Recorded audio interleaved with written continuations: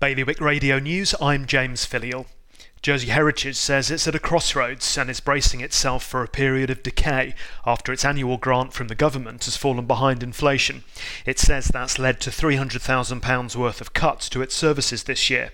It's warned that closed sites, deteriorating buildings and lost collections could be on the horizon if the government fails to help it achieve a sustainable level of funding.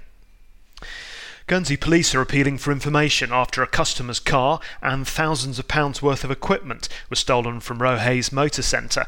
The family-run facility was burgled sometime between 4:30 on Saturday and the same time the following day. A fashion lover in Jersey has organised a catwalk with a difference to inspire islanders to turn away from fast fashion and dress stylishly in a sustainable way.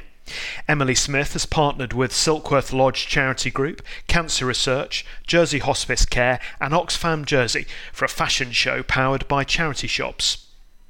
And Guernsey Police could have a new headquarters in future, with work now underway to find the best accommodation. Bailiwick Law Enforcement released its annual report for 2018 this week. It also contains some concerning statistics regarding rape and a surge in historical allegations. For more on all those stories, click on bailiwickexpress.com. Today's weather, wet and windy, and a top temperature of 15 degrees Celsius. Bailiwick Radio News.